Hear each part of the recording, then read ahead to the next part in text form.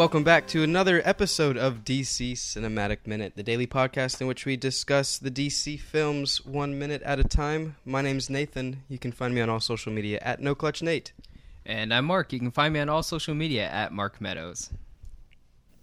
And I'm Ralph Atanasia. You can find me on Cake Boss, the television program. And if you're at my apartment, you'd find me here right now. And I would be worried. I would be severely freaked out. You can also find Ralph on the Sensual podcast channel, where his voice is ever so soothing for your bedtime needs. That was good. Yeah, it was really good. I have to check out the Sensual podcast channel. Hang on, let me go create That's it real exactly quick. what it's called. Today, we are discussing minute number 109 of Man of Steel. And this minute's going to start out with Zod inserting his command key into the scout ship terminal. And it's going to end with all these fighter jets approaching the Black Zero.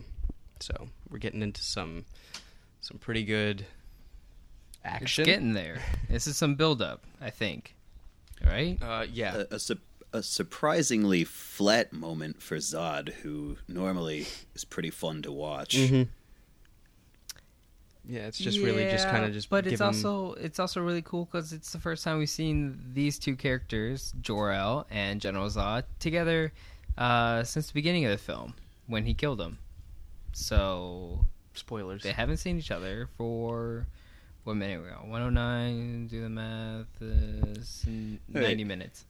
Nate. Yeah. Nate, did you just warn that was a spoiler? Yeah, I did. It was kind of like a. Do you think there's someone who has listened to just this episode of this podcast and no others before watching this movie? You know, I wouldn't be surprised. But, hey. Someone would say, hey, man, I've known people that completely skip the first, 20 minutes of this movie. And they're like, yeah, no, I don't care about that. It's like, oh, all right, you're weird. What does Mike always uses the line, if it's been out for more than a year, it's free range. You can spoil something. Yes, but in this case, it doesn't matter because the spoiler that I was talking about happened within the first 10 minutes of the movie. Yeah, I know, but still. Either way. Anyways, General Zod killed Jor-El, Kal-El's father. Now Jor-El's here as a hologram. Spoilers. I know, right? You thought I was bad. Yeah.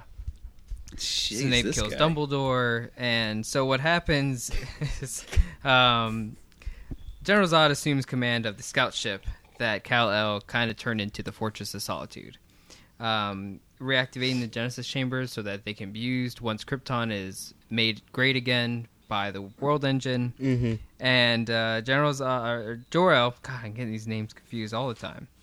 Jor-El is trying to stop him, or trying to persuade him to not do anything. And I do like the line that General Zod kind of has for Jor-El, where he's like, haven't given up lecturing me, even after death. Like, even in death, you still do it. So I like that idea that when they used to be kind of buddies, or when they used to kind of have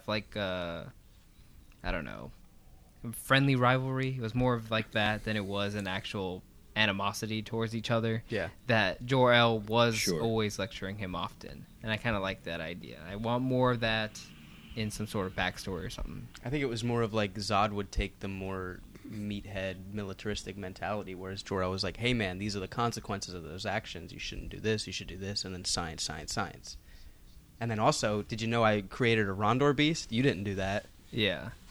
So, kind of sounds something familiar today, but I won't get into that. But yeah, it was really cool to see some Jor-El General Zod dialogue. To me, at least, I enjoyed it. Yeah, I mean, it's not the end. We still get more. Oh yeah, much more.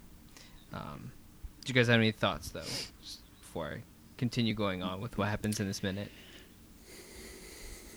No, not for that part. Okay. I think that's it. Yeah, I really like. I don't think it's in this minute. I don't even think it's in tomorrow's minute. I think it's in a minute later on where they continue their conversation. But we'll get there. Yeah. Go ahead, Mark. Move on. Yeah. So Jor-El says, like, I won't let you use the Codex like this. And General Zod says, you don't have the power to stop me. The command key I've entered is revoking your authority. The ship is now under my control. which is basically just, I don't know. Are we at this point supposed to feel like, oh man, like what's gonna happen to Jor-El? I don't know. Like what? Also, wouldn't you revoke a guy's authority like when he died? Why would you wait until now? It's just true. He's been dead for some time, hasn't he? Like, I don't want to say decades, but decades? It's all relative. To us, it would be 33 years. To Kryptonians, I don't know because they travel through space. Yeah. At that point, time is Still. irrelevant. Yeah. But yeah, decades. Long time. Enough for Zod to get gray hair. That could have been because he was in carbonite or whatever. Feyor didn't get gray hair. She's too beautiful to have gray hair. Or have gray hair, and I don't know. Do it. That's still attractive no matter what.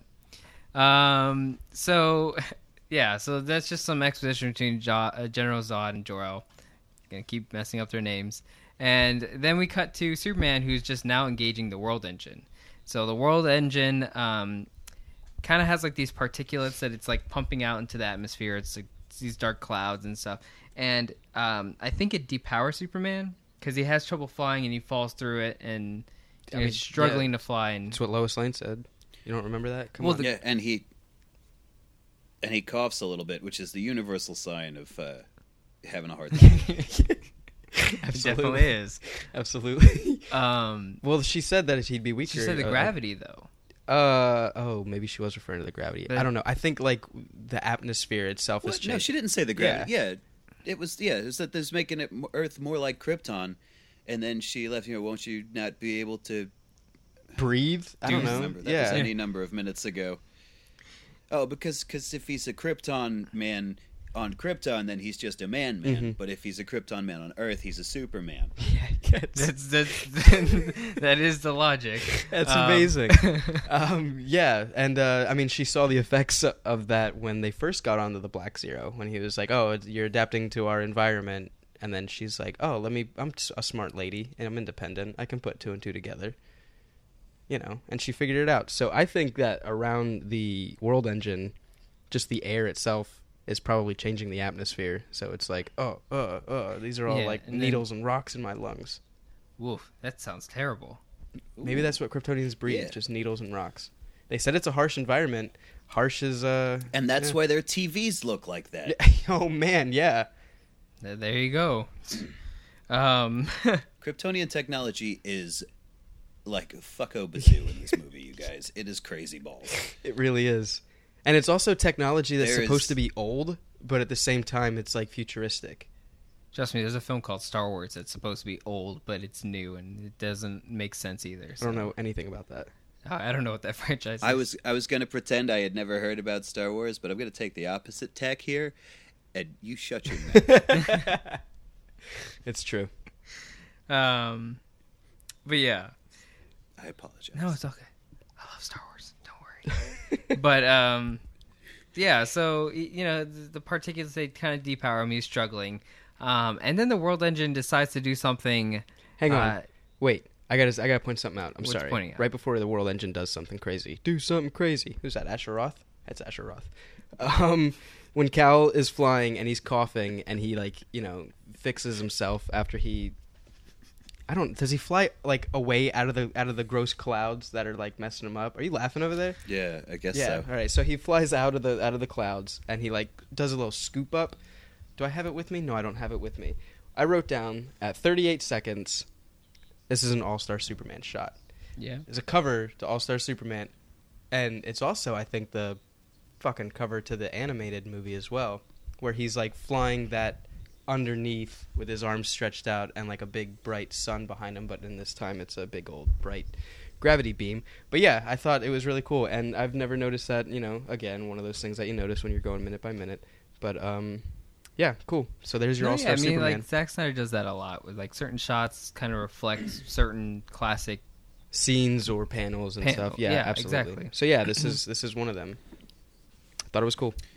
So now I don't understand Kryptonian technology. I don't pretend to, but they have that like crazy pin art thing that they use for their TVs and stuff.